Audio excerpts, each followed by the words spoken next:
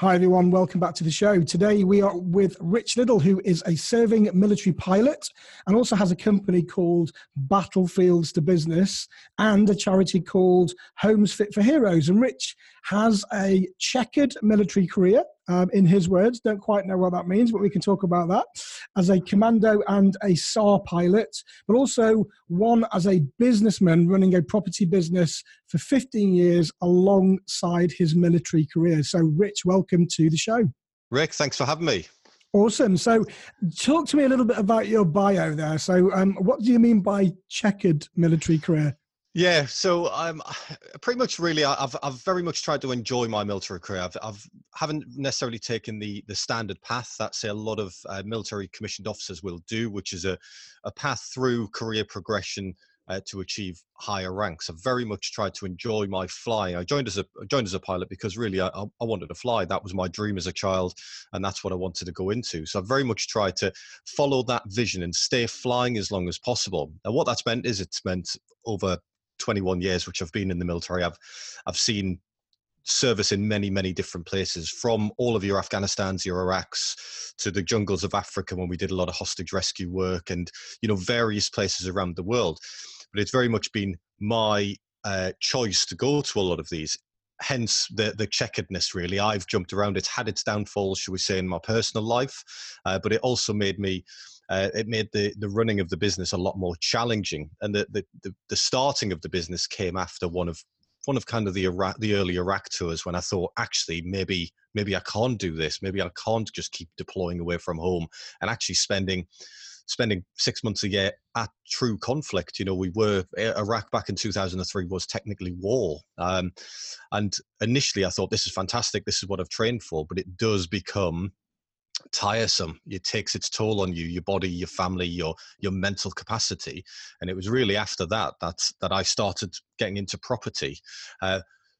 Once we'd come out of Iraq, I realized I still actually enjoyed flying, and actually and I wanted to continue, and that's when I went into different roles within the flying world, shall we say, so jumping around again. So what is your role in, just so the listeners know, what do you actually do in the military? Right, so I was initially a helicopter pilot in what's called the Commando Helicopter Force. So our role was really to fly troops to the front line. We were getting troops from, certainly back in Iraq in those days, we were taking troops to the conflict. So we were coming off the ships and invading what was called the Al-Four Peninsula, which is into Iraq. So really the role of our job is to get troops to the front line and to where the action is. So quite often, that in the big Chinook helicopters? That was in Commando Sea King helicopters. Okay. So it was one step down from Chinook, and they're also involved in a lot of what are called maritime counter-terrorism operations. So the smaller, carry up to 18 people, fully armed troops to the actual heart of the conflict. So it's not the Sea Kings, the ones that they use for the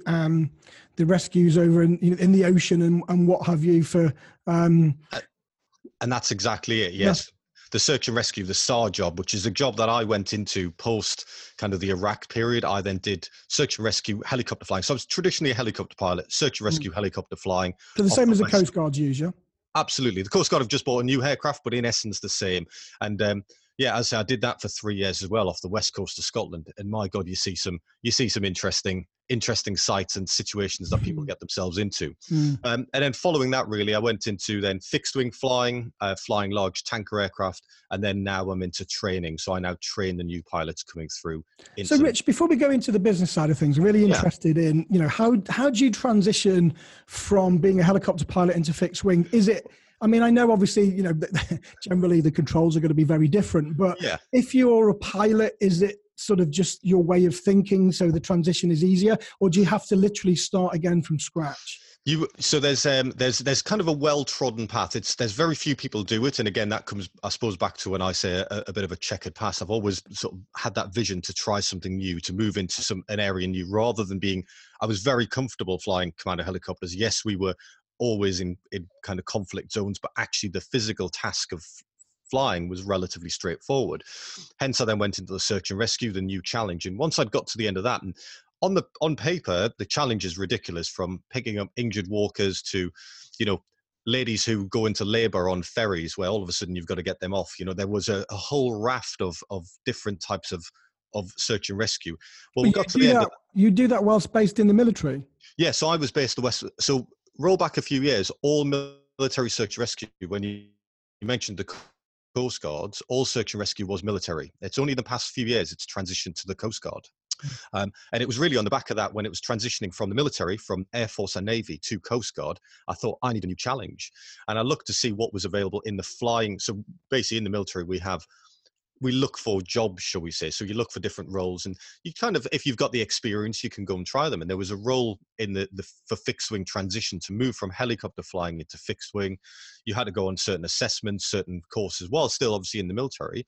And in essence, I passed those, and I transitioned then into to transfer from military helicopter flying into military fast jet flying. So it's a case of, if you've got the skill, if you've got the desire, and you've got the want, you can go and do it. However, you are going back into training. You don't go right back to the beginning. You kind of jump in halfway.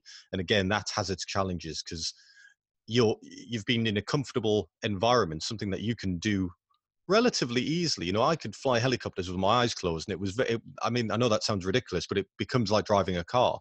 And all of a sudden you're back in that training environment, you're back learning something new, and you realize, you know, you're a student again. Every trip that you go on, every flight that you go on is assessed, and you run the risk. If you fail that, if you do something wrong or compromise safety in any way, you're gone, you are out. That is, you know, the military have no time for that. It's £18,000 per hour to fly one of these training jets, and that's the cost of kind of fuel, the maintenance. That's what it. So any error that you make, they haven't got the time or the money to keep repeating that to get you through. It's very much a case, if you don't pass it first time, you get another go at it. If you don't pass it, then you're out.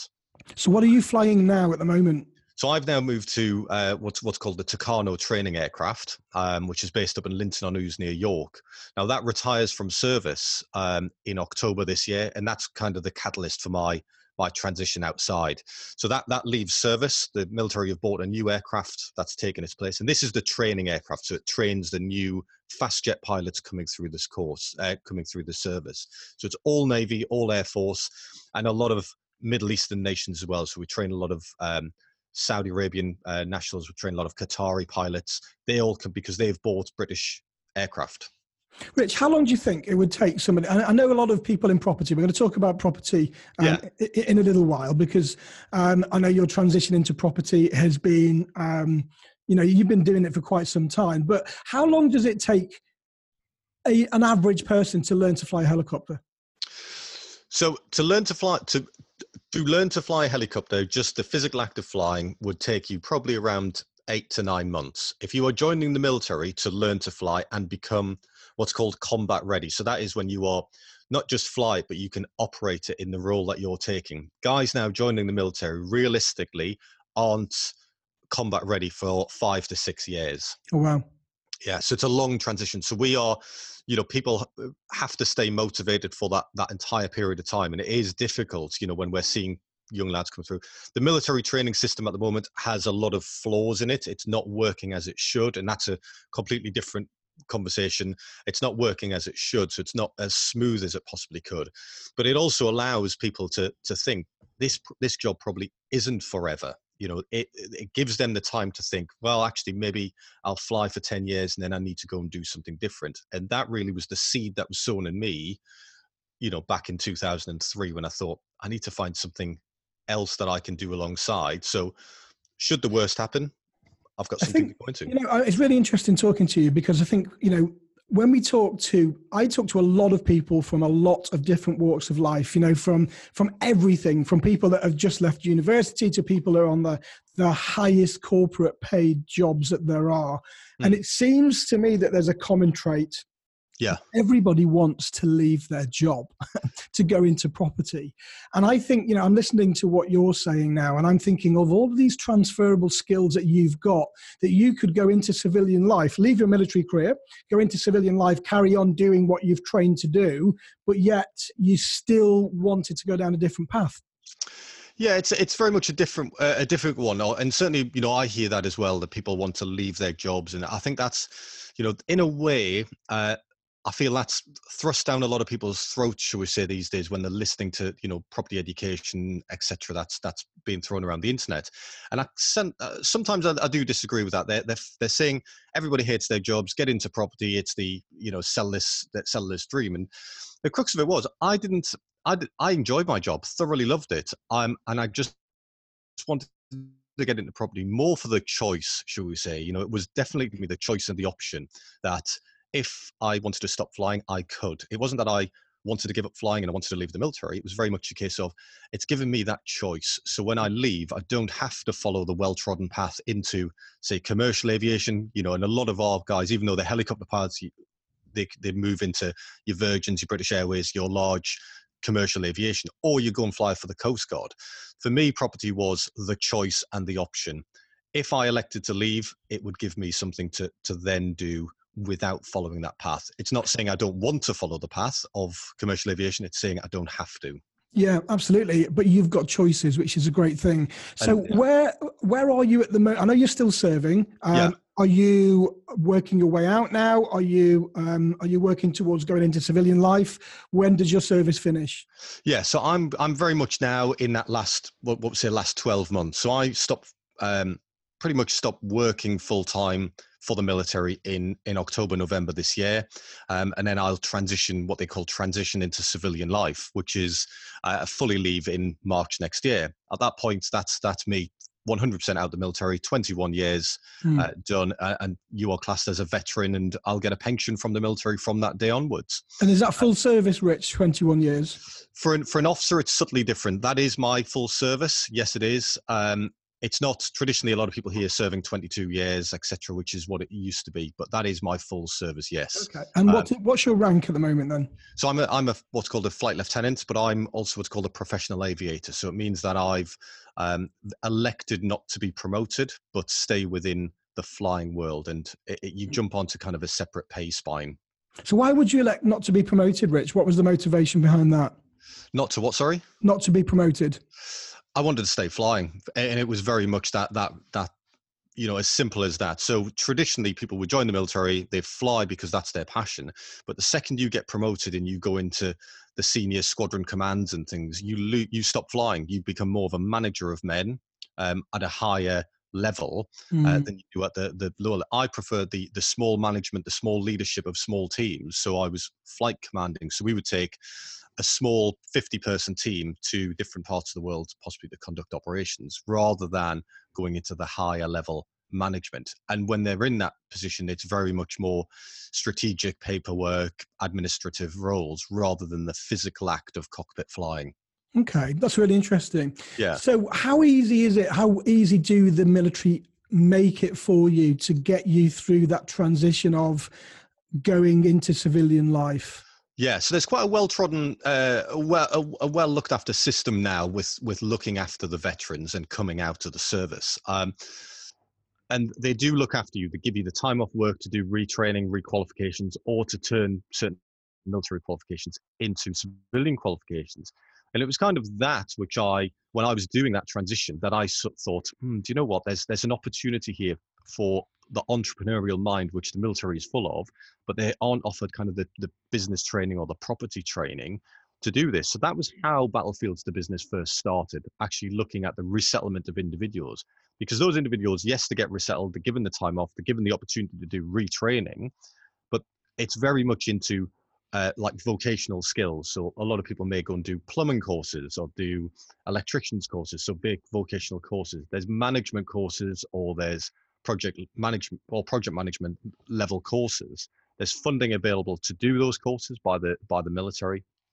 And the key really is that you get the time off, shall we say, so that the military will promote in that last 2 years service you to go and retrain as something new. And do they bring civilians in to do those courses, or is it a case of you have to go out and find them? Well, they have certain recognized training providers, and that's almost the key, is becoming one of those recognized training providers. Because once you are one of those recognized training providers, they are funded and subsidized by the military.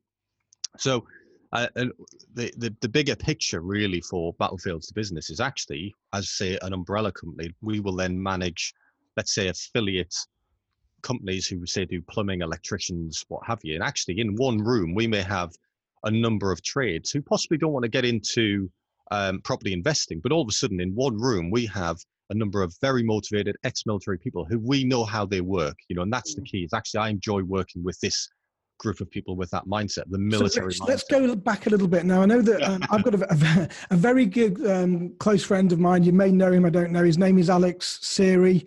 He does a very similar program for police officers, and that's called Shifts to Success. And I think it's almost, the same blueprint, only from, different backgrounds. So going back to yours, at what point did you decide to bring this to the table, and how hard was it to get it all authorized with your commanding officers?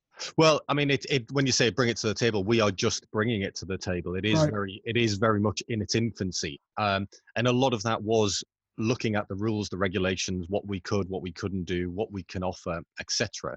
And then not all of those hoops haven't yet been jumped through. And it's interesting that you mentioned about Shifts to Success. And Alex and I had a conversation not long ago, because we are very much doing the same model, but for different demographics. And because we've seen the power and the quality of these individuals leaving, and it's then using our skills that we've kind of accidentally learned, should we say. I accidentally grew this business rather than falling into it. But actually it's then to offer this as a quick training course to these individuals and say, this is an option. Don't necessarily go down that route. And it's very much what Alex is doing with the police officers that I want to do with the ex-military. We have had a conversation. Is it all ex-military, or is it just specifically for the RAF? Or No, all ex-military. Yes, so it's all ex-military, all three services who are entitled to resettlement. So all three services will be eligible to come on our training courses. Anybody can come on them. The key really is the fact that with the ex-military, we're then looking to harness funding which is available for them. Right, okay. So currently then, if they wanted to come onto your program, would they at the moment have to pay for it themselves? No, they wouldn't. They'd get the initial training 75% funded. Oh, that's awesome, because I do know that the police would certainly not do that. Yeah. That's certainly my experience. So that's good. That's a move forward, isn't it? It is, absolutely. And there's more funding available when we get to certain levels of, we've basically got to be inspected, and you've got to get certain levels of certification, which we are working towards. And we've really tailored our training in order to become certified. So rather than just saying, this is our training package, this is what you're getting, we've looked at what you require in order to become certified and access the funding. And then we've tailored the training in order to jump through the relevant hoops. So I know this is generally going to be a business course. So you're going to have you started this yet? Have you had your first cohort yet? So we've had some training. We've had some trial people that came in to test the courses with, to see how they went down and get the feedback from that. Right. And the first active paid for courses will are now live on our website, and they are starting in September. Okay, so let's talk a little bit about these courses then. So how many people are you bringing into the room? Yeah, so initially we'd like to keep it to a small, around 20 people per room. So it'll be 20 people per room, and we're targeting 4 areas of the UK. So we'll be delivering in Newcastle, Leeds, Basingstoke, and Coventry. Okay. And in terms of getting this out there, so for people that are in the military at the moment, I mean, I don't know how it works. Things have changed a lot since way back when I was a junior leader in the Army Catering Corps. Is there a website, like an internal military website that you can advertise on? How do they get to hear about your program? Well, we've only recently gone live in the past few weeks. So we've got basically the company itself is formed by 2 ex-military, myself and another chap who I worked with for probably about 10 years. I was working with him, and a third party, which is an education company. So they're very much running the management of the training itself. We are doing the delivery and the professional content, but the education company is very much managing the marketing, the advertising, etc. Now we've tested the course. We wanted to ensure that the product was correct, should we say, so that hence why we wanted to do it to a trial audience first. And the key there is, because you get it wrong with a group of military people, word spreads like wildfire. With ex-military or serving military, one post on a veterans Facebook page, and that's reputation ruined. So we really had to ensure that it was correct. So then marketing and advertising now will start in earnest, and it will be around the standard military publications of your Navy News, your Air Force News, and Soldier Magazine. They are three. And Facebook? And Facebook obviously is going to be extensive marketing, but on the targeted group. So it won't just be flooding Facebook. It will be very much on the military, ex-military Facebook pages and groups, and Facebook advertising to target that demographic. So what's your competition like, Rich? Is there other people doing this, or is this quite unique? There's other people doing business training, and property training. So it is business training. So it's to harness people into business. And then on the back of that, really, both myself and the other ex-military chap are both very much property. Now, we don't want to sell there's another property training course, but on the back of that, we will look to hopefully harness and work with individuals to maybe go into property, but it's not being sold as such. So what's the content then? So, you say you target this, it's a business program. Yep. What does that look like? What can the people expect to get? Yeah, so it's really from everything from the starting up of a business. So from the establishment of a business, the accounting, the tax. So it's the first part of the morning is just that basic establishment, which I feel when I look around people who think I'm going to start a business, they actually get that front end very wrong. And actually that initially they don't possibly see it, that they may have the codes when they've registered their company incorrect, or their accountant, they haven't used an accountant, they've tried to do it themselves, or they haven't just ensured that shareholders agreement when there's a few of them. Those basic things haven't been done correctly. And it never really bites them until 3 or 4 years down the line when they have a falling out with their business partner, one walks away, and all of a sudden there's a mess. And I've seen this a number of times with friends and colleagues of mine who've had businesses that have subsequently gone in different directions. So really the first part of the day will be very much on the business setup, how you go around starting a business, setting up the business. We'll then look at marketing of a business, look at what people want to do, if they've got an idea or if they haven't got an idea.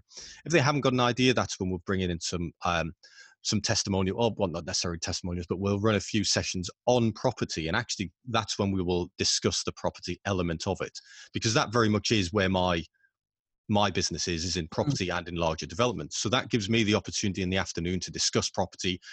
That property can be a business. It's not just 90% of the military have buy-to-let properties and think they are landlords, because it's one of those things that we've traditionally done throughout our service. You'll live in a property, you'll move to somewhere else, you'll just rent that out, and all of a sudden people think they're landlords. So we want to try and take that education at that point and say, well, they kind of are, aren't they? If you've got a property that you rent out, does that not put you under the landlord bracket? Very much so. Yes, you are a landlord, but it's almost saying to them, you're not just, we can turn this into a business rather than. So we can turn you from a landlord to an investor, perhaps. Correct. So that'll be the early part of the afternoon. And then the latter part of the afternoon is then really going into the finer aspects of it. So the marketing of the business, the getting the business, the growth, and then really we'll then leave the evening bit section for a bit of networking, a bit of discussion on other topics. And generally what we've found, certainly with the trial groups that we've run, is people do then dive down the property avenue. That's where they want to go. That, because again, it's a very easy thing to say. Actually, property investing currently in the UK is doing exceptionally well. If it's done well in these different strategies, the returns are quite significant. If you set it up at the front end like a business, you are an investor and you are a business, and you aren't just an accidental landlord, possibly like you've been in the past. Yeah, I mean, I think, how long is this course for, Rich, firstly? So it's initially 1 day. So we've got the funding for a 1 day course, and then the further funding will come for basically weekend courses, which will come in time. Okay, cool. I mean, my team have just arrived. I don't know if anyone can hear this. So I'm sat in my office, and I'm supposed to have soundproof walls here. I don't know if you can hear the team just arriving, Rich, but it's just turned 9 o'clock. So everyone's just landing, and all the keys are getting thrown on the tables, and all the kettles and coffee machines are going. Hey, we like to keep this real, This is the nature of business. Absolutely. Absolutely. So let's talk about your property experience yourself then. So you've got full service, you've got 21 years in the military. You've also forged a property business yourself. So talk to me a little bit about that and how that looks, Rich. Yes, I mean, I started out, like I just said, with majority military people, as an accidental landlord. And that's exactly what happened. I lived in my house. I was deployed to another location, rented it out, boom, and I thought I knew everything about it. And I just continued to buy a property everywhere I served and rent it out. Little buy-to-lets, more from the heart because they were properties that I lived in, shall we say, so they weren't necessarily bought on investment choices. And that's how it started. And I built this small portfolio of 5, 6, 7 buy-to-lets just as I moved around the country, classically saving up deposits as I moved or deployed. Because again, you'll deploy for 6 months, you'll come back and you'll be very cash rich at that moment in time. Buying little buy-to-lets and moving on. Now, around the 2009-10, I got a little bit of property education and actually thought, my God, I need to do this a little bit more formally. And it was at that point I turned it into a business, shall we say, or more of a formal business, looking at different strategies, looking at HMO strategies, actually realizing that trading properties or sourcing that it was then and packaging was an option when I was being offered from my building teams different properties, and the portfolio grew. So I've traded and sourced and packaged properties. Currently, my portfolio currently stands around the 21 buy-to-let mark, and currently 7 HMOs. And again, I've sold HMOs in different parts of the country, which I've instead of possibly now I would hold them and put different management teams in place and keep them. So I sold quite an extensive portfolio in Glasgow. My portfolio now of HMOs is very much in the Yorkshire region, and a lot of those have been development to HMOs. So again, instead of just buying a house and converting it, I've actually done large commercial conversions to HMOs. So I've got 2 questions off the back of that. First of all, how hard is it in the RAF to be able to run a second business? Do you need to jump through hoops? Do you need permissions, etc.?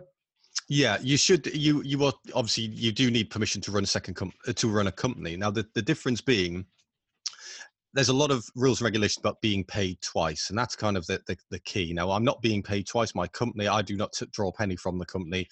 All of the profit just remains in that. That's purely down to the fact that I'm a high rate taxpayer. If I took money out of that, I'm just going to be, because it's more efficient, shall we say, at the moment for me just to hold that within the company and grow that. So yes, you need permission to run a company while serving, but a lot of that's down to drawing the income. So it's not a large hoop. It's simply a request from your commanding officer. And is it generally passed? Yeah, I've never heard of it. Otherwise, as long as it doesn't take your mind and your focus away from your day job, and you can show that you are, you're not giving huge amount of hours to another job, should we say? Because the majority of people who say, I want to go and work for somebody else, traditionally, a lot of the big army lads have gone to be bouncers, should we say? And that's classed as working somewhere else for a second income. Starting a business as an investor or whatever you want to do is subtly different, because you're not going to work for somebody else and draw an income or be paid for that service. You are. I imagine being a bouncer is probably, because you can get yourself in awful lots of trouble, allegations and all sorts of things. And that was one of those things, you go up to, a lot of the large army bases, a lot of the lads, that's exactly what they do. They'd go and become bouncers. Or people would do plumbing courses and then they'd go and subby on building sites as plumbers and be paid cash in hand. And, so there was a lot of issues there with military men being paid twice or incorrectly. So yes, permissions do have to be granted, but you're requesting it in a different sense. You're requesting it, right, I'm starting a business as an investor, if we're property as a property investor, to grow a property portfolio. And it's, as I said, 90% of the armed forces have buy-to-let properties. They possibly just haven't done it as businesses. I know in the police it's certainly a lot harder. You'd have to put your request in and go through all of the HR teams and then go to the senior management. Then you'd have to have an interview. And then if it was a property, and I forged, a lot of my property portfolio whilst I was a serving police officer, they had the stipulation that you had to put it under management. If you had property, they would not allow you to run it yourself because they deemed that as a conflict of interest. So it's not as easy in the police. In fact, it's quite hard to get a second career or even forge a career outside of the job because they want to keep you. They don't want you going off doing anything else bizarre. I know how hard it is, Rich, but doing a development, just doing one. So you're buying a property, you're going to turn it into a HMO, as you've done several times. How did you manage to juggle all of that whilst flying fast jets and helicopters? Well, I tell you, I'd done one when I was, so the first one I did, which kind of cut my teeth on developments, was actually development to 7 one-bedroom flats. And I did that in what was called post-operational deployment leave. So when you've been away for 6 months, you'll get an operational bonus. And I was in Afghanistan for that period. I came back. And I'd kind of identified prior to coming back a site or a building that I wanted to convert. So what I thought was I laid the foundations while I was away. And actually, when I got back, it was a relatively straightforward period because I had quite a significant period of time off because it was post-operational deployment. And I ran the development then. But of course, the trouble was at that point, I thought, wow, this is quite easy to juggle alongside of my time. And then the next one, I was offered a property when I was in on what was called Op Shader. So I was in Qatar in the Middle East, and we were running operations over Syria. And I was offered this building while I was there, and over email, I knew the building, I knew where it was, but other than that, location, I'd never been in it, I'd never done any huge due diligence on it. So this one became a challenge, and this was probably the most balls I've ever juggled at one time. So I was fully still in operations with another 3 months to go. And I saw this building, and it was an opportunity, a classic opportunity too good to miss. But I had enough teams in place, or enough trust builders, enough a management agent there who could just go and do viewings for me. It was a derelict building, literally derelict, commercial building. And I negotiated the price to a point where I thought, I am going to buy this. And I bought it. It was done within exchange and complete very quickly. Planning permission was submitted. So all of this was done while deployed. All of the planning, all the architect's drawings were all done via email, via telephone, using teams that were on the ground. And by the time I got back to the UK, planning permission had been passed and we were ready to go in and start work. So that was a difficult one. So don't get me wrong, it is not easy. However, in a way, I was slightly calmer doing it because I had set periods of time that I knew I could work on the development, and set periods of time when I couldn't even access a mobile phone or a computer because we were in secret locations. So actually, in a way, I quite like that, where in the UK, I'll never have my phone off me and I'll be answering emails as they come in, or I'll answer this and answer that. And I find I'm literally juggling, where there it was very much, you were time blocking, the classic time blocking your diary. How did that make you feel? Did it make you feel a little bit anxious because you couldn't get any updates? And you know what? At the time, it did. At the time, and I felt quite stressed about it, thinking, "Where's this going? I can't get updates. I'm not sure." But actually, in hindsight now, or following that period when I was back, I quite liked it, and it meant that everybody knew I would answer between X, let's call it between 2 p.m. and 3 p.m. And then I wouldn't answer anything else until midnight or 1 a.m. It was very blocked time. And actually the people I was using and working with understood that very quickly. And for me, in hindsight, it was fantastic. And I wish I do block my time now, and I do try and manage my time very well, but you still can't get away from always being contactable. Always, you'll see something pop up on your phone. You think, right, I'll not answer emails until I get back. And the amount of times I've stopped for a coffee and thought, right, I'm now going to answer this. And then 45 minutes later, I'm still tapping replies to emails on my phone. Oh, I'm the same on holiday. We go away, and we go on cruise ships because of my circumstances with my son. And I always go and say, right, I don't need to be online. I've got loads of people. I've got a big team. Everything's in order. And then the minute I'm on the ship, I'm going straight over to the library to buy the internet package, because I find that I get a little bit more stressed out and more anxious if I don't have access to the internet. I'd rather know what's going on, and then I know that I can relax and enjoy myself, rather than having what's going, is there anything going on? Do I need to know anything? And that's exactly. And I think the only reason it worked was because I couldn't change that. I could not just if I had the choice, if it was, like you said there, on holiday or on a cruise ship where the option is there to take the internet, I couldn't ignore that. I would have to, like you, take that option, and because I know I can get online. It's like now on planes. I used to love getting on a plane because you knew for that 8 hours over the Atlantic, you were uncontactable. Well, now you can get Wi-Fi on board, your A380s and things. So at least when we were deployed on operations, your phone is off. That is it. You can't, because you are compromising. Rich, do you ever get on a plane and think, yeah, I could do better than that? Yeah, I do critique the landings always, yeah. I often wonder that. I think, I wonder if pilots say, you shouldn't have done that. I'd have done it better than that. Yeah. Is it a case of once you can fly a jet, you can fly any plane? Not the physical act of flying is actually relatively straightforward. What changes drastically is kind of the layout of the controls, the gauges, and the compute. It's now very computerized. So like modern airliners, you're not even flying that. You're almost a systems program. So you like when you see the movies and they come out and say, "Are there any pilots on board?" I mean, is it as simple as that? Could you just jump in and say, "Yeah, come on, guys, I'll take over"? We could do a certain level, should we say? I've digressed. I've gone straight back into flying. So, yeah. All right. So I know it's hard finding building teams, and you've done this remotely. And a lot of people talk an awful lot about where do I get the building teams from? How do I know if they're credible? So how did you do that whilst you were away and deployed? Yeah, I mean, and that very much came down to initially one trusted builder, but again, it's that constant change, should we say? So that one trusted builder that I had for my first build, or the block of flats I'm talking about, he was very good at the time. Then subsequently, we didn't. I don't know what's the wrong term. We didn't fall out, should we say? But there was a few things that thought I'll not use.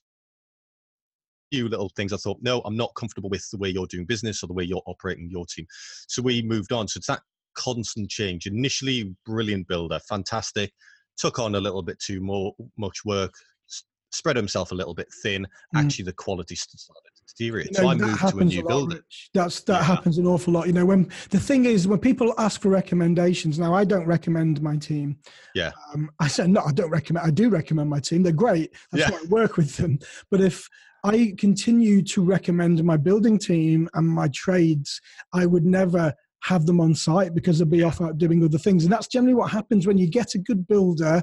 I think they probably last with you around about 2 years before they start getting too busy, and then you lose them and you have to find somebody else. And that's exactly it. Yeah. It is. It's just the way it is. It's just the way that the industry works. Yeah. And then what happened was I moved to the build, which I'm talking about. So I elected I wasn't going to use this individual or this team for the build, the commercial development, which I bought when I was in the Middle East. So again, I thought, right, I'm going to have to find a new one. Came from a few recommendations, and basically from the architect who I'd used to draw up the plans. I'd just been chatting to him. We hadn't put it out to formal tender yet, but the name had cropped up a few times from both him and a local letting agent and a local trusted guy on the ground who I used regularly. So the same name had cropped up, and basically I approached this building team, asked them if they wanted to come and assess the work. And bear in mind, by this point, I was back. We got to the end of planning permission. We'd got it QS. We knew where we were, and that's when I arrived back in the UK. So I then met them on site, had a look at some of his other work, and lo and behold, he then got the job. He then did that development for me, and he's still the chap I use today. Awesome. I know it's hard as well managing property, especially when you're on the ground and you're actually doing it. We've got a big portfolio, we've got a big team, but it's still challenging. We've got loads of challenges right now. Challenges never go away. How do you manage your portfolio? Because you're still serving at the moment. How do you get people to do that for you? Absolutely. So all bar one property, really, I completely outsource for management. And it was something initially, again, I took under my own wing, thinking I can do that. I'm not going to pay the classic. I'm not paying management fee for somebody to inspect it every 6 months. That short-sighted mentality. And then I realized that, I'll take the stress away. The little maintenance issues, the little phone calls in the middle of the night, etc. Especially when I got into the larger HMOs, when you're dealing with kind of 14 people in one building, it became difficult. So it was all outsourced bar one building. And I'll talk about this one building quickly because that was almost an experiment, should we say. So I thought I really identified, and it came out of the Homes Fit for Heroes, the housing of the ex-servicemen and the homelessness problem in the UK. So I noticed how homelessness was increasing, the use of universal credit, or the universal credit being implemented in the UK, and LHA disappearing. So a lot of landlords were jumping out of that market. And I took on a LHA, shall we say, or universal credit 10-bed HMO, quite local to me. And I thought, I'm going to manage that, and I'm going to really to learn the process. I wanted to learn the actual process of why universal credit was catching so many people out, why so many people were disgruntled with it, and why it wasn't working. And in liaison with the council, so a direct housing officer in the council, so I've got one contact there who assists me. I manage that one alone. Now that is a lot of work. Not a lot of work, should we say. It probably takes a couple of phone calls every other day, and I visit the property once a week. The property's only 15-minute drive from me. But what that does is actually it's allowed me to understand the universal credit system, understand an area of the HMO market and the housing market, which is very, very under kind of satisfied, should we say. There's a lot of landlords jumping out of it because it is difficult, but now I understand it. It's actually an area which I'm considering increasing. Mm. Yeah, I mean, that's admirable. And I know a lot of people wouldn't go down that particular route because, path of least resistance and all. But we did have, a crisis. There are far too many homeless people on the streets. And regardless of what circumstances took them there, nobody deserves to live like that. And everybody deserves a roof over their head, right? Yeah, absolutely. And what we're providing, so the HMO I've got is very much that. And it was in liaison with the council. What we've done is we've got a halfway house. So what it is in essence, it's a bare. It's the roof over their head. It's the first roof over their head following homelessness. So it's minimal. There's nothing in there. The council will furnish it, and this was again one of the pros of this model. So it's a very, very bare property. Nothing in the rooms. Carpet, white walls, very plain. Shared facilities. Shared facilities in the property, and that's it. They will come in, their claim will be managed by the council through Universal Credit, and then Universal Credit will be paid directly to me. But the key is that it's the first step. So it's that step to show, right, can you manage yourself, just your general being, instead of being homeless, quite frankly, and just live with others and be pleasant, manage a tenancy, etc., etc. And you'll find that some people physically can't, whether that be through a drug and alcohol addiction, at which point they're removed and taken to specialist units for that, or we try to, but again, there's huge issues with that. Or it may be completely other, released from prison. They ended up on the streets. They do want to reform themselves, so they need an address. Now, the benefit of that, you do get a variety of tenants. We've had the drug dealers in there. We've had the violent crime. But actually, again, with the council working, good liaison with the council, it's actually handled. Yes, I'm still technically managing it. I'm on the end of the telephone. I'll get a telephone call from the police telling me something's happened. It's quite quickly dealt with and cleaned up. It's not for the faint-hearted, don't get me wrong. Now we've just got somebody who's recently been arrested for attempted murder. Now, I'll not go into too many details of that, but he was arrested for attempted murder. He's now on remand for that. Whether he did it or not, I do not know. But at least his rent's paid for 52 weeks while he's on remand. So I don't need to worry about that. But it's not for the faint-hearted, but something has to be done about this problem because it's not going away. So, Rich, your charity Homes Fit for Heroes isn't just then for ex-service personnel? The plan was definitely for ex-servicemen, and that's very much where I would place my emphasis, quite frankly, is on this homeless ex-serviceman. However, it's exceptionally difficult to almost segregate. You are almost segregating out a lot of the population, should we say. So when I look to house these individuals or in these properties, I will get given a list from the council of suitable tenants. So I have stipulations of what I will and will not allow.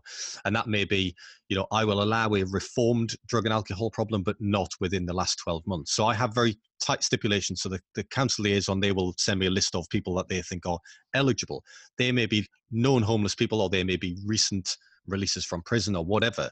And who's testing them? Who's testing them for the drugs and the alcohol? Well, that comes from the housing officer and the council, and whether they've engaged. So if it's an ex-drug and alcohol, we would want to have seen them liaising with Horizon, which is the local drug and alcohol rehabilitation. So as long as they've had contact and have worked well with Horizon and proof that they haven't been on it for an X period of time, then I will accept them. If they're current or known to be current within the local area, because again, it's a very small area, I just wouldn't accept them. So what I say is I get this list, it'll have who they are, what they've done, why they're homeless, etc. on this piece of paper. And I will prioritize them generally as ex-servicemen first, and then the lesser problems, shall we say, as we go down the list. So where does the problem lie, Rich, with ex-servicemen when, there's this transition period of coming out of the military and then into civilian life, and then all of a sudden, bang, it's, your life changes. And I know you become part of your environment, you become institutionalized almost. Where is the missing link here that, sort of prevents housing for ex-servicemen? Is it something that is individual to each person, or is there a fundamental problem in the system somewhere? It is individual, shall we say, but we certainly for the past 10 to 15 years, we're a victim of where we've been as a nation. So we'd find that actually as a military person, you never need to buy a house. Okay, you never need to. You don't have to. You can live in provided accommodation, in block accommodation, which is now all ensuite accommodation. You can then get married, and you can be given a married quarter. And actually, the married quarters will then increase in size as you have more children and more rank. And certainly, I've found in places that and people get used to living like this. You pay a very small rent, which comes out of your pay at source. So what you see in your bank account is spending money, and that is very much the military attitude towards money. And really, all of a sudden, they'll pop out at the end of their careers and realize that they've got nowhere to live. Okay, or they've been used to a 4-bed house lifestyle, detached in this area, and they can't afford that with their gratuity that they come to leave. So again, this comes down to battlefields of business. It's not just for people in resettlement, it's for every stage through their career to actually give that business and again that money education, which is all part of it. So that is one aspect of it. The other aspect is the actual trouble with people being deployed for so long. We're deployed as a nation. As I say, we are generally 90% out of Afghanistan at the minute and deployed operations. We do still have some people away, but people were away for a long time, and marriages, relationships suffered. And actually, PTSD was a huge problem, and it's a huge problem I think will rear its head a lot more in the next few years. A lot of the trauma from the Afghanistan days, a lot of the trauma from the Iraq days is it's a kettle waiting to explode. Really, it really is there. You look at the amount of servicemen suicides, etc. It is there. And what was happening is that was making relationships suffer, divorces, people turning. The forces was traditionally people do enjoy a drink and they enjoy the social aspect, and it allowed people to divorce, PTSD, having a drink to drown their sorrows. Lo and behold, you were going down that avenue, and it doesn't take long. They generally haven't. They've lived on the paycheck lifestyle, and people were falling on, shall we say, very hard times due to circumstance. Yes, it's an individual. They should have possibly planned for that previously, but it is there. And I think that's a lot to do with how much we were deployed for that entire period. So let's talk a little bit about negativity, Rich, because there's negativity in everything we do, and it's not just in business. It's not just, it's everywhere. It surrounds us. I did a podcast a few weeks ago, just a small sound bite about what I think is the way to deal with it. How do you deal with negativity, and especially when you're away so much? Because I imagine that it's not that dissimilar in the army or in the Navy as it is in the police. Yeah, and it is difficult with when you're saying about the negativity. And I as an individual personally do take a lot, not necessarily to heart. Well, I do take a lot to heart, and I'm very, I will always see something through to the end. So, if I can put something right, or, dealing with negativity does play on my mind until kind of I've put it right. I'm not one who can just turn a blind eye, be very blinkered to it. And, it is a very difficult thing. And I think people are very proud in the military to try and please everybody. And that can again lead to this situation actually of holding a lot in, shall we say, that inner self-destruction, because on the face of it, again, and it's a very it's a very male-dominated world, the military. There is a lot of now fantastic females in there, but traditionally, when I joined, it was a very male-dominated world. Now we've got more of an even percentage, which is good to see. But certainly when I joined, and it is that classic situation of men will put on one face in front of their colleagues, certainly their military colleagues, but inside they are a completely different person, and actually they're holding a lot of negativity, a lot of self-doubt, a lot of self-deprivation inside of them rather than speaking out. And I think that again, with this whole PTSD side of life, isn't helping. And as I say, we're now in this situation which is destroying. Are the people trained to recognize that kind of behavior? Yeah, so there are now, and actually the forces are making a concerted effort to try and do that. And there are trained people. We do have, people exactly that, train people and promote the whole speak up, speak amongst your friends. But it doesn't happen to the level it may in other organizations or situations. Yeah. Yeah, I know the feeling. You know, if you go to, I mean, obviously as a police officer, you get to see lots of variety of different lovely things and not so lovely things. And it's almost that your colleagues would ridicule you if you had, you know, if you went for counselling or if you felt that you needed to talk out. Certainly back when I joined, it may have changed now, but it would almost be a case of, oh, what do you need to go and talk about that for? You know, we're roughy-tufty police officers, we can handle it. And that was the environment that we were in. But of course, we're all human beings, you know, and our brains are only designed to deal with so much. Yeah, and I think that's exactly it. And I think certainly if I look at, you know, my past time, you know, certainly, you know, the deployed operation days like the Iraq and the Afghanistan, if I thought on a day-to-day basis what I saw, you know, we saw a lot, but there was, you were kind of immersed in it in a way. So actually we probably talked a little bit more when we were in the theatre about what was going on. So say you might go on an operation, you discuss it that night. Where it actually hits home is when you come home, because then you haven't got that close network and you're trying to then go back into normal day-to-day life with your family and what have you. And certainly I remember, you know, flying search and rescue, for instance, you know, you would be called to all sorts of trauma. I remember, you know, and we'll give you a quick little story. I remember being called to a 12-year-old girl who had fallen off a waterfall in the Lake District.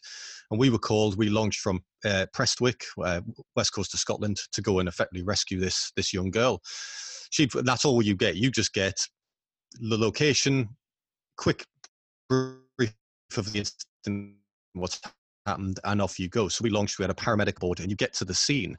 We were there, we were looking at the scene and assessing it. The weather was really bad. And eventually we picked up this young girl and one individual with her. I think it was a leader. She was on some form of kind of group, school, scout, whatever, walking.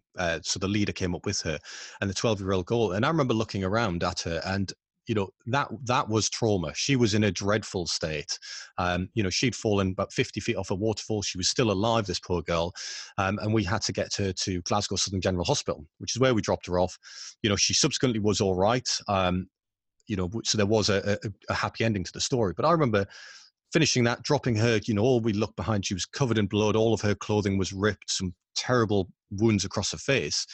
We landed back on at Prestwick, having dropped her at Glasgow Southern General, and just walked in and carried on, had a cup of tea, put the movie back on exactly where we paused it, and life continued. And it's actually, the more I look back on it, and the more the amount of, you know, I did 214 rescues, I think, when I was there, when I totaled it up. When I look back on and try and reflect on some of them, it is quite you see a lot, shall we say. And I think that's why I say it's kind of a ticking time bomb. I think, you know, some people will be able to handle that, but some will just flick one day and all of a sudden it'll change. It's a difficult situation to see that in one moment. Like you say, police officers, where you will go out to an incident, you'll see something, then all of a sudden you're back to having banter in a crew room or having banter in the office. Or even at the scene. Very often, you know, banter at the scene isn't unheard of as well. Absolutely. Because it's just a coping mechanism. And that's it. And they're never really discussing it correctly. Yeah, absolutely. It's just coping. Bravado perhaps comes into it an awful lot as well. Yeah, I think bravado does, yeah. So, Rich, we're coming to the end now of the interview. I want to sort of ask you just a couple of quick fire questions. So if you can give our listeners, now you've been really successful. You've had a great career in the military. You've forged a great future career in property, and you're doing some great things to help ex-service personnel. And of course, you're doing your business, Battlefields to Business, as well. So you've got some great things to look forward to. So if you could give our listeners one tip on how to start, because a lot of people get procrastination, they don't know what to do, and they just then don't do anything. What would that be? Yeah, certainly if it was into business and into property, definitely is focus. You know, it is about focusing on definitely, don't be the classic shiny penny syndrome. Focus on one area that you want to specialize in. And by all means, once you've specialized on that, move to other strategies, but focus initially on one and build a team. Build a trustworthy team around you. Learn quickly who you can trust, but also be trustworthy yourself. And that's what I've found a lot with teams that I work with. Actually, if I trust them, they trust me, we build a solid basis of a relationship and very much build that team around you, because it's not your full-time job. So you have to rely on the people you work with. And Rich, do you read books? I do read books. What would you say was the most inspirational book you've read? Oh, you're going to hit me one with that. Go on. It's one a bit. It's one probably completely off the radar, and one that the listeners probably would not have heard of. But it's a book called Above All Else, and it's written by an American chap called Dan Brodsky-Chenfield. Above All Else, and it's really about his struggles through adversity. And I know kind of it's interesting that the world and is going more into that. So like you've got the speaker coming, I think, to London next week, the American ex-US Navy SEAL David Goggins, forgot his name, who's coming, in a few weeks to do a talk in the UK. Well, Dan was kind of, let's roll back 20 years, very, very similar, had a huge accident, came back from, a very nasty situation, and then became world champion in his sports and things like that. So a very, very inspirational book. Not down business, not down property, but actually I like to be inspired by what the human body and human achievement can do. And that's very much what he can do, or what he has done. Awesome. Thank you for that. Rich, finally, if people are interested in your Battlefields to Business or your charity for your housing projects, etc., or indeed if they just want to shoot the breeze with you, how can they contact you?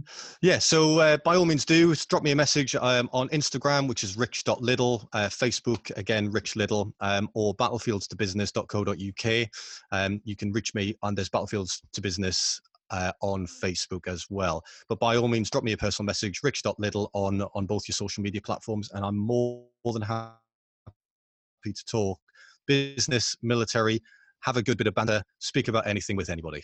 Awesome, Rich. Thank you very much. The audio just cut out right at the end there, but I think we got the message across. And I think you and I need to catch up and talk a little bit about watches at some point. And how nuts the second-hand market has gone. That's for another podcast. Rich, thanks very much indeed for joining us today. No problem. Thanks very much. Cheers. Take care. So folks, that's it for today. If you want to reach out to me, you can contact me on Instagram, which is rickgannon.uk, or of course, you can check us out in our property Facebook group, which is called the HMO and Property Community Group. Thanks for joining us. See you on the next show.